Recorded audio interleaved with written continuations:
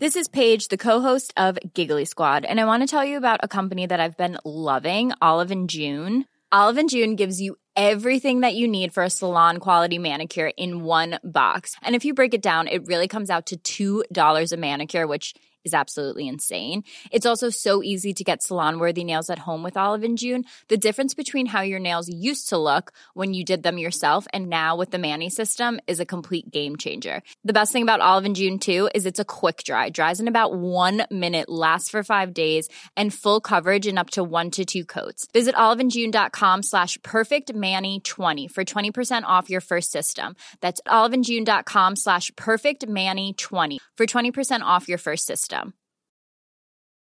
It's that time of the year. Your vacation is coming up. You can already hear the beach waves, feel the warm breeze, relax, and think about work. You really, really want it all to work out while you're away.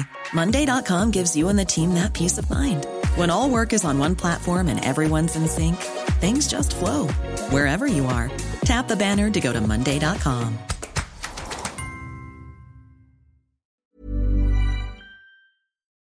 This episode of Oppo is brought to you by Wealth Bar. Whether you've got $1,000 or $1 million, Wealth Bar makes accessing professionally managed investments and financial advice ridiculously easy. Start investing with an advisor at your fingertips through Wealth Bar's top-rated app. Sign up online in minutes at wealthbar.com/Canadaland, and you'll get a $100 fee credit. From Canadaland, this is Oppo.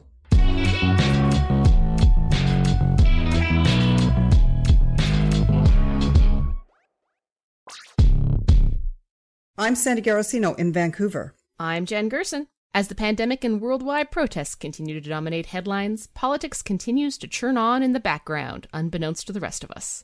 Coverage of the daily machinations of political parties is pushed further out of the spotlight. What exactly do you mean, Jen? And I'm just like, what spotlight? Well, I would just note that I completely forgot that a conservative leadership race is happening. I don't know about you. What race is that? That's for the conservative oh God, party. We're being so mean. We are being too mean. Apparently, the previous leader of the Conservative Party, whose name I forgot, is no longer a thing, and they have to create new leaders based on two people vaguely familiar. Anyway, we'll get all into it. Did you know, for example, that the Conservative Party's debates are happening this week? Well, I did, because you told me. Oh, okay. Well, there we go. So that's happening. So in order to frame that debate to come, which I'm sure is going to be absolutely scintillating and entirely on point with the moment, we are going to actually talk about the Conservative leadership race. We've decided to bring in an expert, and today that expert is James Moore. He is a former Member of Parliament for the now abolished riding of Port Moody, Westwood, and Port Coquitlam. Little known fact, that's where I went to high school. He was also a former Minister of Industry in the cabinet of Stephen Harper. Moore decided to not run in the 2015 federal election and went on to do a whole bunch of other interesting things, including becoming a chancellor at the University of Northern British Columbia, an on-air pundit, and he serves as an advisor to firms like Dentons and Edelman.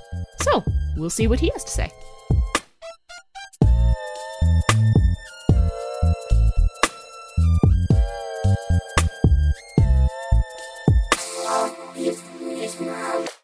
This episode of Oppo is brought to you by Wealth Bar. Is your bank putting you on hold when it comes to your investment questions? They take your money, but not your phone calls. They make you book a meeting just to book a meeting. There's a better way. Wealth Bar makes accessing professionally managed investments and financial advice ridiculously easy. When you invest with Wealth Bar, they'll pair you with a professionally managed portfolio that's tailored to your goals. Their convenient app makes it easy to set up automatic deposits, open new accounts, and check in on your progress at any time. And when you have questions, their financial advisors are available directly through the app. No appointment necessary. Start investing with an advisor at your fingertips through Wealth Bar's top-rated app. Sign up online in minutes at wealthbar.com/Canadaland, and you'll get a $100 fee credit. But before we get to the CPC leadership race, it's time for us to quickly discuss a couple of stories from the last week that caught our eye. Jen, what have you got for us today? Yeah, this one's caught my eye. The Foreign Affairs Minister has 2 mortgages with the state-run Bank of China. Now, I realize that there's been a lot of about this particular story, because when you go on, you open it, you read it, you're like, oh, okay. Francois Philippe Champagne took out these 2 mortgages with the Bank of China when he was an expat. And, you know, he took these mortgages out before he went into politics. So this is a non-story. It was disclosed, blah, blah, blah, blah. And I kind of understand that. But there are 2 things here that kind of raise my eyebrow. One is his explanation. When asked to explain how and why he got these mortgages, he said, well, I was living as an expat in London at the time, and like the Bank of China was really the only bank where I could possibly have gotten these mortgages because of various restrictions. That don't smell quite right to me. And I'll tell you why. Because, you know, firstly, London is a financial capital of the world, and like thousands of expats buy property there. Like literally their entire real estate market is a playground for Russian oligarchs and Middle Eastern oil money. So like the idea that like an expat couldn't easily obtain a mortgage from a number of banks in London, that doesn't quite add up to me. I suspect there's probably more to the story than that, but that's fine. The second thing that really sort of makes this story seem odd to me is the idea that he wouldn't have just refinanced those loans when he came back into politics. Like, it's such an obvious vulnerability. CSIS, someone in government should have flagged it as a potential problem, and he should have just gone like, oh, okay, and then refinance the mortgage with, again, any number of banks, either internationally or in Canada, and that should not have been difficult to do at all. The fact that nobody spotted this as a real vulnerability, I find that very, very puzzling. Yeah, I'm surprised that it didn't get spotted and flagged. I think that's the bigger issue, more than that he has these mortgages. Although it all kind of flows into one, doesn't it? It's just so clear, especially given the sensitivity of the particular relationships that we have. To me, it just sort of seems like, given the sensitivities about what's going on in China, when he took the role in foreign affairs, somebody really should have just been like, dude, maybe you should go spend the 40 minutes, you know, with a bank and just refinance that mortgage. Somebody who is as wealthy as he is should have been able to get access to that capital very, very easily. And the vulnerability this creates for him and the government is so glaringly obvious, even if he's completely and totally innocent, which we have no reason to believe he is anything but. Mm-hmm. Well, let's hope that detail gets cleaned up and memo goes out to everybody else in government. Yeah. Check it. Maybe go with HSBC. Like, you know what I mean? Like I don't know. Like, just a thought. Just a thought. So the issue that has caught my eye and just transfixes me, of course, is the issue around defunding the police, but more specifically, police and Indigenous people. Chantel Moore and Rodney Levy were both Indigenous Canadians shot and killed in RCMP incidents in New Brunswick over just a 10-day period. And all of this having come originally from the criminal justice system many, many years ago, you know, this whole issue of really white control of all the levers of power within the criminal justice system, policing and the criminal justice system, just this is such an issue for me. And I was checking the stats. The RCMP across Canada are still less than 20% visible minorities, and policing across all populations in Canada, including the OPP, Metro Police in Toronto, the Vancouver Police Department. Policing is a business or is a job for white people, largely young white males. And this is going to haunt us. And I look specifically at our composition. This is really concerning to me. We are going to have increasing issues unless we get right to the heart of the composition of the police themselves. And when we fix that, we will be on our way. I mean, I think that there is no dispute that, like a lot of institutions in Canada, the RCMP struggles to get representative staff members who are non-white. And that is a problem. It's not just a problem with the RCMP. It's obviously a problem in media. It's obviously a problem in government. It's a problem right across the board. I'm a little bit hesitant to assume that simply putting more people who aren't white into those roles is going to fix the problem. I think that if we have problems with the RCMP, for example, not knowing how to de-escalate situations, or not knowing how to handle mental health calls, or not knowing how to handle any of these other various issues that are leading to these violent incidents, and we're just training people of color in exactly the same way, like we're just replicating the problem, except we're going to replicate the problem with a more diverse force.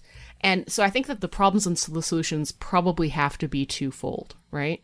Having worked in the criminal justice system, trust and belief in that the system is there to work for you, that it represents you.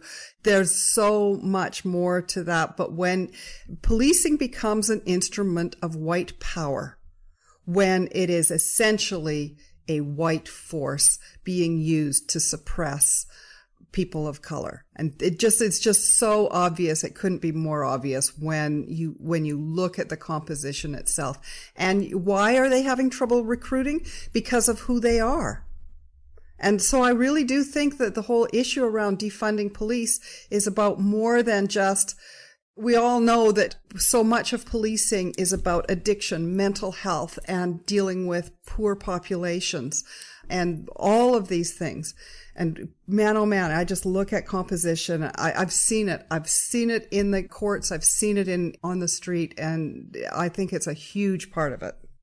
I think that's a pretty intense allegation, and probably one that's worth unpacking, but with someone from the RCMP. That's what I would say. So maybe we should. Maybe we should. James Moore, welcome to the show. Good to be with you. Can you start out by telling us a little bit about who you are and what we should call you? Sure. Well, I'm a 44-year-old male from British Columbia. But no, I had an amazing time in experience in federal politics. I was elected at the age of 24. I retired at the age of 39. I was elected in 2000, didn't run in 2015, 5 terms, 15 years, 3 in government, 8 years in cabinet, and was a brilliant experience. And now I work in the private sector, principally at Denton's law firm. I also work at Edelman, which is a global public relations firm. And I sit on a few corporate boards, vice chair of the Canadian Cancer Society, which is my charitable passion because I lost my mom to cancer when I was 16. And I'm just a happy dad living in British Columbia. So in short, you are the conservative man. You are the conservative establishment. I don't know about that. I don't know if they come with much more conservative-y credentials than that. That's pretty good. Yeah. So my first question really for you is, why in the hell were you the only conservative not to run for leadership? Well, I think there are, like in the sweep of the recent last 2 races, look, I think there are a lot of people who didn't run, who might have run and made a good go of it. For me, I just really it was time for me to get out of politics and get into the private sector. I joke with some friends of mine, and you can fill in the blanks of who I'm thinking of. But there are a lot of conservatives who talk a lot about the glories and the importance and the values of the private sector, but I don't see some of them working in the private sector very much in their lives. So I very much do enjoy what I'm doing in the private sector, and I had a great run of it. I have totally lost the thread on the conservative leadership race. I'm reasonably sure I've almost forgotten who's running. So could you just do me and our listeners a favor and just lay out the race as it stands today to the best of your ability and as quickly and as wittily as you possibly can? Sure. Well, there are 4 candidates for the leadership. Leslyn Lewis, who's not been elected before. She's from Toronto.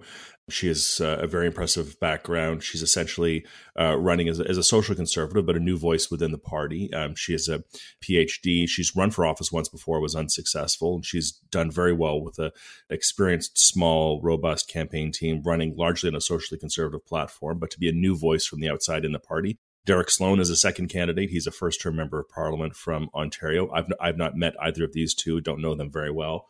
He has made a number of controversial comments, clearly casting himself as the principal social conservative in the race.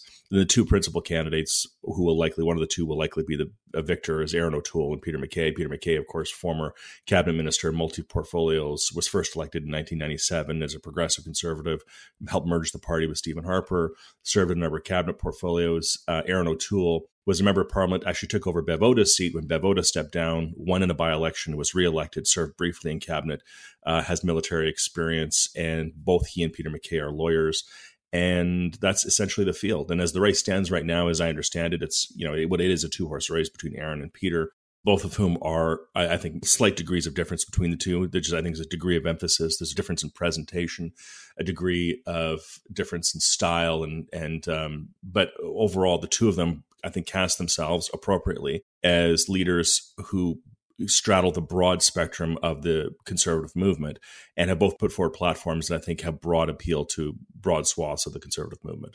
So I'm just going to make a quick strategic observation. It seems to me like Leslyn Lewis has positioned herself in the same way that Tanya Granick-Allen did in the Ontario PC leadership race between Christine Elliott and Doug Ford, where you kind of have a more socially conservative woman essentially playing kingmaker with the top two. I think that that's actually the role she's serving here.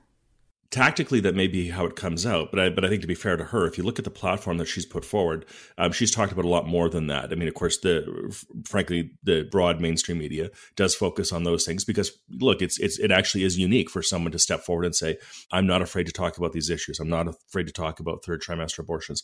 I'm not afraid to talk about sex selection abortions. And here's where I stand, and my members of parliament will have a free vote on that. And Andrew Scheer, tied himself in knots to try to dissociate himself from a position that he's held for a long time and all. And she comes forward and very stridently and confidently and dispassionately just sort of says, yeah, that's where I come from. But if you look at everything, but in the same way in exactly the same way Tanya Granick-Allen did, right? I mean, she was a one-issue candidate who was able to serve as a really powerful distraction to the race, but also she made herself powerful because she managed to get that significant minority block of voters on her side. And then with that, we saw that most of those voters then went to Doug Ford. Leslyn Lewis's impact on the race may be the same as Tanya Granick-Allen's, but to be fair, I think Tanya Granick-Allen ran for the leadership of the party on the heels of Kathleen Wynne's sex education agenda, which stirred up a lot of fear and, frankly, just wrote ugly homophobia that was tapped into and accelerated in a very aggressive and ugly way. And she took advantage of that, but that hasn't happened here because there hasn't. I'm drawing a tactical analogy, not like a personality or a policy-based analogy here. I don't think that Leslyn Lewis is tapping into that in the same way. Yeah, we'll see. But I think one overarching assessment, though, that's very difficult in all this is that, this leadership race, the membership sign-up period has been happening almost exactly 1 year, divorced from last year's massive membership signups that happened all across the country as people were running for nominations for the 2019 election, right? So you have 338 ridings, you have people flooding into the party in order to support their local friends to run and become a member of parliament. Those memberships are now, your typically 1 year memberships are now lapsing and people are walking away from the party as new people are signing in. And maybe some of those one-term members, maybe they renewed just because they want to stick around and vote in the leadership. So to assess who's ahead and who's not, and even Leslyn Lewis's impact, is actually really challenging. So everybody's trying to handicap the race based on Peter MacKay's social media performance or the appeal of Erin O'Toole's platform. But like we all know, it's who shows up and who has the membership sales. And on that score, it's really hard to know because of this tied in and tied out of memberships from 2019. And then the tied in this time, we don't know who's who.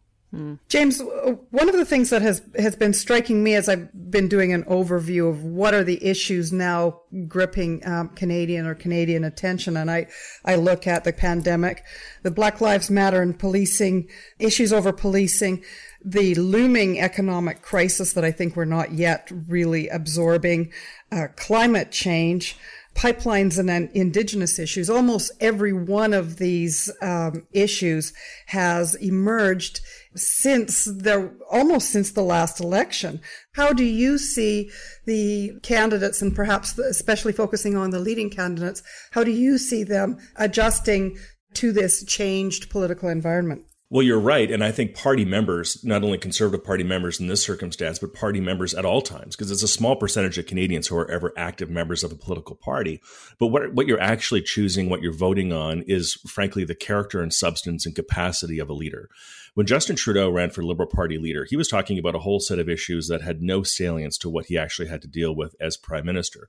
In the 2015 campaign, it was time for change from Stephen Harper. Justin Trudeau gets elected, and then Donald Trump gets elected. And now we're talking about NAFTA. Now we're talking, and that was the dominant issue for the first term of his time as prime minister.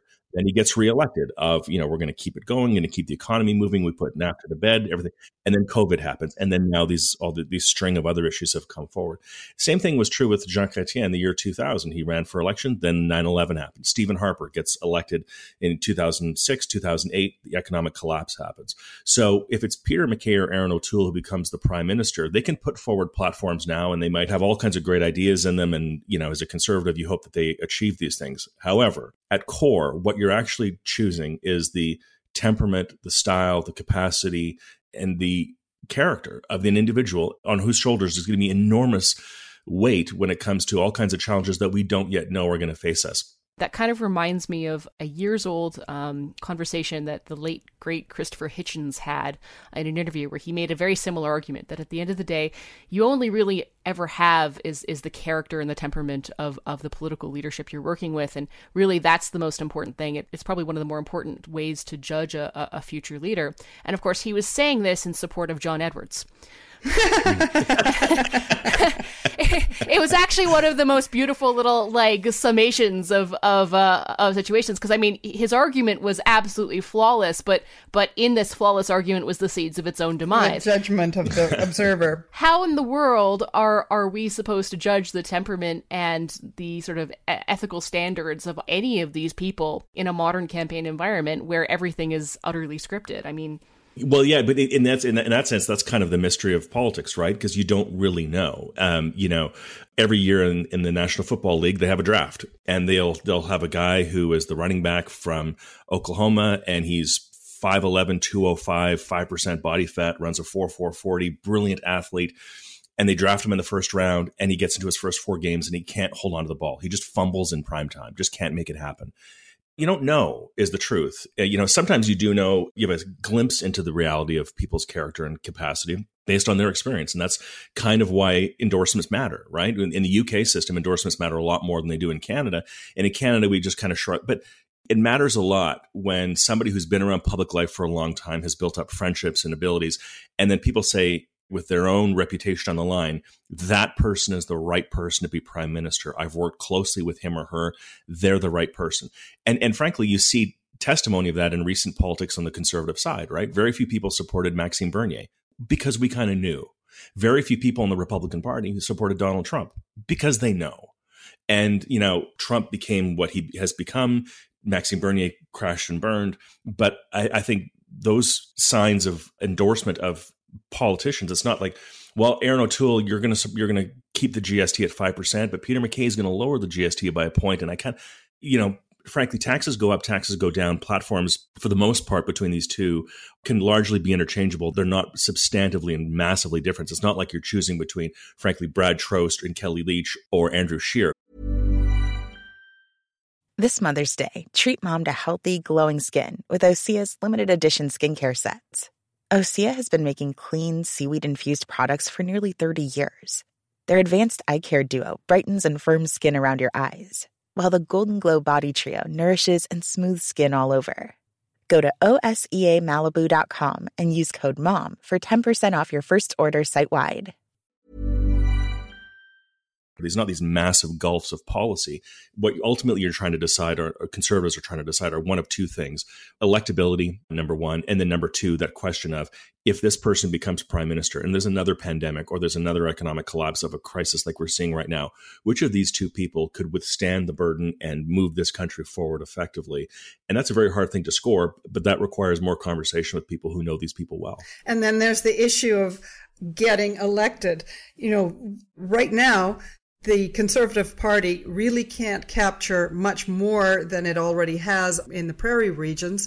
It could improve its positioning in British Columbia and maybe Atlantic Canada, but the core of electability for the Conservative Party is clearly Ontario, the 905, and Quebec. And how do you see either of these candidates being able to break in there? I was just looking last night at some of the numbers out of the 2019 election, and the 905 went by a margin of 17% on average to the Liberals. How are either Aaron O'Toole or Peter MacKay, assuming it's one of them, going to crack the code on the 905 and on Quebec?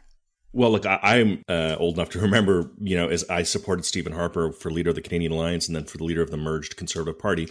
And I remember having this exact conversation and people saying, Stephen Harper, the guy who was the author of the Western Manifesto of the West and the Reform Party and the West wants in, how in the world is this guy who actually led a regional party and then out of politics when he might have been moderating himself to come back and run for a leader? How is this guy ever going to actually have a pan-Canadian view when he authored the Western Manifesto? Look, a lot changes between now and election time, and I would very much believe that either Aaron O'Toole or Peter MacKay, both of them very smart, savvy, clear political operators who want to succeed, will come up with some kind of a formula that they will present to the public, not in some, dodgy way that is all about clandestine approaches to tactically winning seats, but as a true pan-Canadian effort to win seats in all regions of the country. And they'll make a true effort to try to appeal to those communities in those regions of the country where we weren't successful in 2019. A little, by the way, secret that I think some people have sort of figured out through the course of history. I remember after the 2004 election when Stephen Harper lost, but he stayed on as leader to get another shot in the 2005-06 campaign. And people said about Paul Martin, because he had his big cities agenda, that Stephen Harper would never win in the MTV, the Montreal, Toronto, Vancouver. He would never have an effective urban agenda. Stephen Harper and Jason Kenney as his lieutenant, we looked at that challenge, and effectively what we did is we reached out to new Canadians. And so the ethnic outreach and the bridge building that we did and the genuine reconciliation with the Conservative movement with new Canadians that had been abandoned for far too long, that actually turned into an urban strategy where we were competitive in the GTA and in Vancouver, and we won in big cities all across the country other than Montreal. So there are ways that Conservatives with an effective platform, with a true honest effort, can reach out and reach to new Canadians and new audiences and get them to support the party. I mean, that's an interesting point, James, because, if we look at the issues that are dominating urban Canada right now, overwhelmingly, it's Black Lives Matter, it's issues of police brutality, and it's questions of systemic and inherent racism. And it seems to me like the Conservative Party has been, on the leadership side, has been really behind the eight ball on these issues. When I talk to especially young Conservatives, I find an overwhelming amount of support for things like redirecting police resources, abolishing police unions, making these sorts of widespread reforms of our police forces in response to what we're seeing both in America and in Canada. And I just sort of am surprised that I'm not seeing any, either MacKay or O'Toole sort of come out with an aggressive plan that could actually gain them a lot of support in the 905 and a lot of the GTA areas. Well, on policing specifically, they may well in time, but as you know, this story is still being written, right? And so it's kind of hard to say right in the middle of a storm that's going to be the pathway out. But I do think you will certainly see from either Aaron or Peter, should they become leader, aggressive declarations and real efforts at reconciliation with all Canadians and to try to be that, unifying leader and to frankly make the statement that it's not adequate to be not racist. You have to be anti-racist. And you have to be aggressively anti-racist and carry that. And because there's clearly a generational and cultural shift going on. And the shift that I think we see right now in terms of solidarity with racialized Canadians who feel abandoned by the system is the rapid moving of the needle in this in the United States and in Canada. We've not seen, frankly, since equality for gays and lesbians and same-sex marriage, and the way in which that movement had a massive U-turn in Canadian public support, and now it's just sort of baked into our understanding of how we should live with one another. So I think there's a big window of opportunity. Sandy just listed off a number of issues there, from policing issues to the economy to pipelines to Indigenous issues to climate change. Justin Trudeau has had two governments in a row now, effectively two majorities, because the NDP are not going to go anywhere. Because he will effectively, after this run, have had two majorities in a row. And I don't think anybody can reasonably say that on the economy or on Indigenous issues or on pipelines or on pandemic preparedness or on any of these issues that Canada is objectively better off than we were before Justin Trudeau became prime minister. We might feel a little bit better about ourselves, and he might, speak to an interesting audience, but I don't think Canada is objectively better off in any of those areas. Well, let's just remember that Stephen Harper ran the 2015 election on kneecaps. So that carried a very, very strong message, I think, to voters of color. And I think there was an impact for it. An awful lot of the work that had been done to attract voters of color, I think, was undone by a pretty targeted election. And I guess my question, James, is, how much of the success of the Harper election, really, when you look back on it, was less about wise strategic planning and more about an opportunistic the opportunity afforded by the collapse of the Liberal Party and the rise of Jack Layton and the NDP and what happened with the Bloc? Do not conservative fortunes depend to a great deal on what's happening with the other parties? Well, I think it's both, actually, and I think it would be unfair to dismiss Stephen Harper and his political success. Like, this is a guy who, when he ran for the Canadian Alliance leadership, the Canadian Alliance was literally at 6% in the polls nationally. I remember sitting in Parliament and being mocked about that by Don Boudreau and Jean Chrétien. So we were at 6% in the polls nationally. He came back, held on to the Canadian Alliance, brought it together, ran, added seats, got 100 seats in 2004, 124 in 2006, 143 or 146 in 2008, and then won a majority in 2011. The truth is, he earned it. He ran in 2 national leadership races. In every campaign, he got more and more seats. And the Liberals collapsed and the NDP had a wave election. Well, the thing is, you say, well, the Liberals collapsed. Well, no, voters chose Stephen Harper over the Liberal Party. They didn't collapse because of their own, because they just were stumbling upon themselves. They collapsed because Stephen Harper was a better option. It didn't just a lot of those voters went to the NDP. It was the Jack Layton wave that really created the opening, was it not? Well, which is why I said it's a combination of the two. I don't think Canadians are a very cautious, populace, right? We don't trust people with a majority government, just because we're not satisfied with Michael Ignatieff's campaign. No, you have to earn a majority government in this country. You really do. And it's hard to win a majority because of the diversity of this country, the regional economic pressures, the regional issues that exist, the continental campaign that you have to win a majority is really, really tough.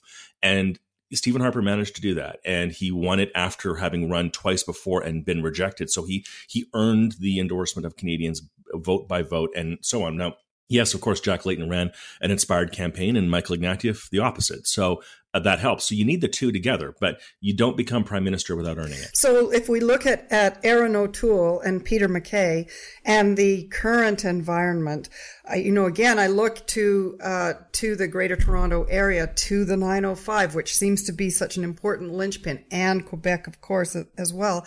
And the 905 is majority visible minorities and almost 50% immigrant population. More than that when you count second generation. And we've got Erin O'Toole presenting a message of take back Canada and law and order and targeting on policing and criminal justice. And Peter MacKay, it's hard to see where he is. Where is the message that is going to open up that population to a conservative message? Well, I mean, look, there's going to be a lot of time between the end of this leadership campaign and a general election campaign, I'm guessing. I don't imagine there's going to be an election campaign this fall. Just logistically, I don't think it's possible. And frankly, you need all 3 opposition parties to have it happen. And the NDP are a mess. And the Bloc Québécois, most of those MPs have the best jobs they'll ever have, and they're not going to let them go. So it is what it is. So there is time to certainly recalibrate and come forward with a platform, a sincere platform with sincere policies that resonate with a broad cross-section of Canadians. And I have no doubt that Erin and Peter can certainly do that and bring in the kind of people who would genuinely speak to a platform that would be engaging to those communities. And I know that they aspire to do that, and I know that they'll put in the effort in order to try to make that happen. James, it's interesting to me that you assume that there's still a couple of years for the Conservatives to do that. Yet, of course, we're hearing rumors of a snap election. And if you look at sort of the dynamics at play, we have a sort of ineffectual NDP, and we have a CPC that's still in a state of sort of chaos because of the leadership. And of course, we have Justin Trudeau riding high in the polls thanks to COVID. And we have a sort of a liberal apparatus that believe that this pandemic and the subsequent economic damage sort of gives them the license to sort of recreate the Canadian economy from ground up. They're going to create their year zero here. I mean, isn't this all ripe for a snap election? If you were the Liberals, wouldn't you think that this would be the moment to call that election and make that play for the majority? Possibly, but political lore is and there's a big debris field of politicians who thought they could capitalize on a poll that looked really good right now.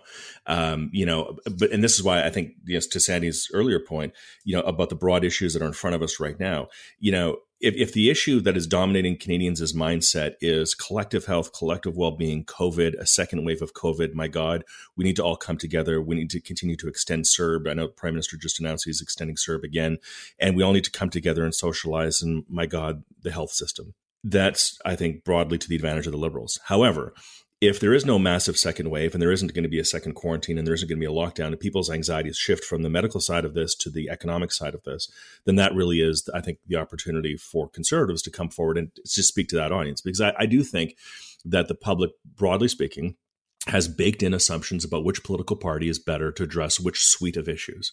If the issues are climate change and healthcare, then you would tack to the center-left party. If the issues are national security, the economy, public safety, you instinctively think that the center-right party is probably more suited to do that. And I don't think that paradigm is going to be shifted because of a cute leadership campaign platform or a specific sales pitch. I just think those assumptions about the center-left party and the center-right party being best equipped to deal with those suite of issues is just baked into who we are and how we assess our political options in front of us. So therefore, in politics, the challenge is to not talk about boutique issues that are contemporary, which Andrew Scheer failed and tried. It's actually to get the paradigm to be the focus, not the specific issues. So if the paradigm shift goes from COVID and public health and lockdowns over to we need to boost and restart this economy, that's where the votes are. And that's where people will, I think, instinctively give Conservatives the first opportunity to present a credible plan. That's why Donald Trump is doing what he's doing in the United States, whether it'll work or not. But there's a baked-in assumption there, in my view. But there's a baked-in assumption, but that doesn't necessarily win you an election. And everything that we're seeing coming out of the Conservative Party, or had been prior to COVID when I stopped paying attention, was, people was basically, the whole thing was starting to feel a little Civil War-y with, people at the higher ends of the party getting ousted. You had, at this point, I think Andrew Scheer is the lamest of the lame ducks. I think that he's been completely neutered. I'm not hearing from the party regularly. I'm not seeing from them regularly. I don't know where they stand on any of these issues that are just becoming absolutely massive issues in the public sphere. They're kind of absent. They're AWOL right now. So I don't know how you go from that to a party that's in fighting form if a snap election gets called either in the fall or in the early spring. I guess the point I was making is that an opportunity, if that shift happens from COVID to the economic rebound, then I think a door is open. Party still has to walk through it, is my point. To your second point, though, I think you're right. And I think sort of one of the untold stories of people within the party who are mindful of this, who's like, I still talk to a lot of my former colleagues. And I think the Conservative Party does have a lot of internal anxieties and a lot of stresses and a lot of division that does need to be fixed back up. When Andrew Scheer's leadership clearly has not been successful on a number of fronts. He won the leadership with 50.1% of the vote, and the Kelly Leitch wing of the party, such as it is, the Maxime Bernier wing of the party, Brad Trost, and he had a pitched battle that saw Trost lose his nomination. I mean, it's a party that has had real clear divisions and problems on the ground, which is why some of the language that you see that Sandy talked about in both Aaron and Peter's campaign manifestos, a lot of that is sort of internal dialogue within the Conservative movement to make sure that everybody stays united under a big tent, broadly appealing political party. And do you close some doors with some voters as a consequence of that? Yeah, I suppose. But in the fullness of time, a truly national Conservative party that isn't fragmented and scrapping with each other is the first step towards rebuilding and presenting yourself to a broader pan-Canadian audience.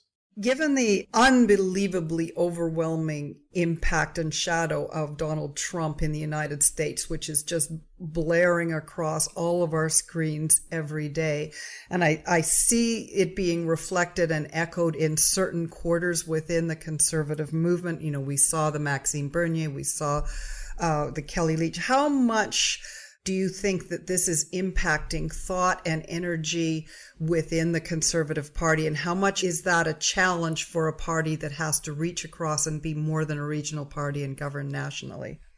Yeah, I would be lying to say that his presence doesn't loom large, but Donald Trump's presence looms large, I think, in all Conservative parties in all parts of the world in differing ways, right? And you see Boris Johnson, breaking away from Donald Trump and not aligning himself at all with him. I mean, you see in Canada, and you mentioned the last leadership campaign, as a conservative who does not like or support or believe in anything that Donald Trump represents, I genuinely like the fact that in the previous leadership campaign where we had, 15, 16 people running for leader, in this campaign we have 4 official candidates, but we were up to 8 at one point of people who were testing the waters, that not one of those people, over 20 people who have put their name forward, have said, I like what Donald Trump is doing, and I think we need to emulate that in Canada. Not one person has said that. Kelly Leach dipped her toe in the water, Maxime Bernier a little bit, but Max didn't do that as a conservative. Most of that dark stuff he did from the outside. And I think that's a testament to the fact that conservatives understand that Canadians do not want that in Canada. However, there is a percentage of Canadians, 5%, 10%, 15%, who do align with Donald Trump, broadly speaking, or they like the people that he happens to offend, whether it's the media or Hollywood or the intelligentsia. And so they kind of want a taste of that, and they want to play in those waters. Well, I think the conservative movement needs to be very careful about that, obviously, because in my view, it's very defeating in the long term. So I think in some ways in which that cohort of Canadians who see themselves as Donald Trump sort of supporters, and again, it's a very small number of Canadians, I think the way in which the Conservative Party will align to ensure that they stay within the conservative tent and be animated is to focus on China, because there is a credible issue on which Donald Trump, I think by accident or by demagoguery or whatever, yes, Donald Trump probably is on the right side of history, right? It has long been overdue that China be confronted on their disastrous approach to trade, intellectual property theft, human rights, their abandonment of their WTO commitments. So I think that's what you'll see, because Donald Trump is not going to run against Joe Biden. Donald Trump is going to run against China.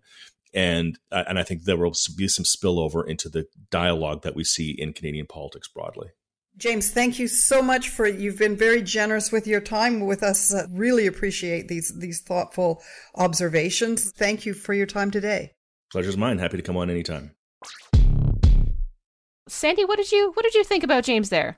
Well, I think that he was being diplomatic. I think that the challenge is still much, much harder for both of the main leadership candidates. I think both Erin O'Toole and Peter MacKay are right now still trying to play to their base, how they are going to pivot and be able to attract, to really carve out an identity that's going to appeal to Ontario and Quebec is still an unanswered question. I still see the Conservatives as governing largely from a prairie base, and I don't think that's going to do it. What are your thoughts? I thought Moore would be a much more fun leader. I think I'd be paying much more attention if he were in this race. To be honest with James Moore and Rona Ambrose would both, I think... would that not have been fun? That would have been fun. None of the above doesn't seem to be the option, though.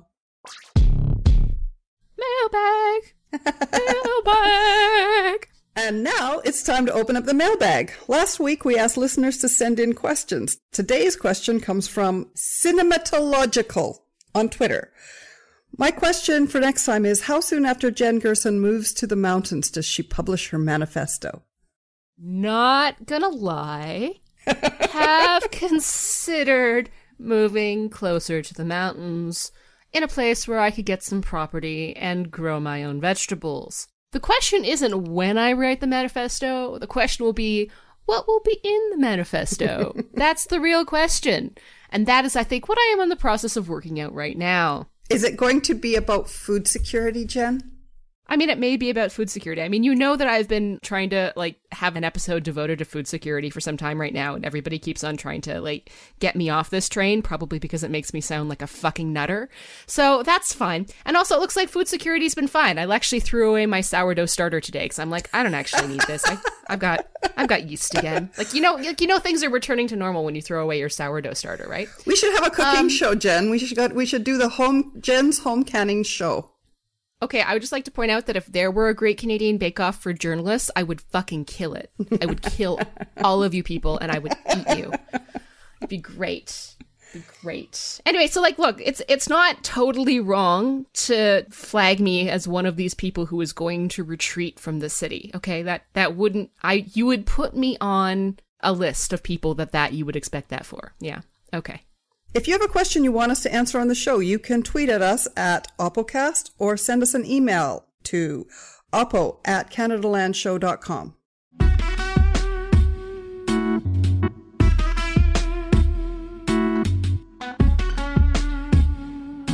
That's it for Oppo this week. We'll be back in 2 weeks. Once again, the ways to get in touch are at oppo@canadalandshow.com or on Twitter @OppoCast. This episode was produced by David Crosby. Our managing editor is Andrea Schmidt. Theme music by Nathan Burley.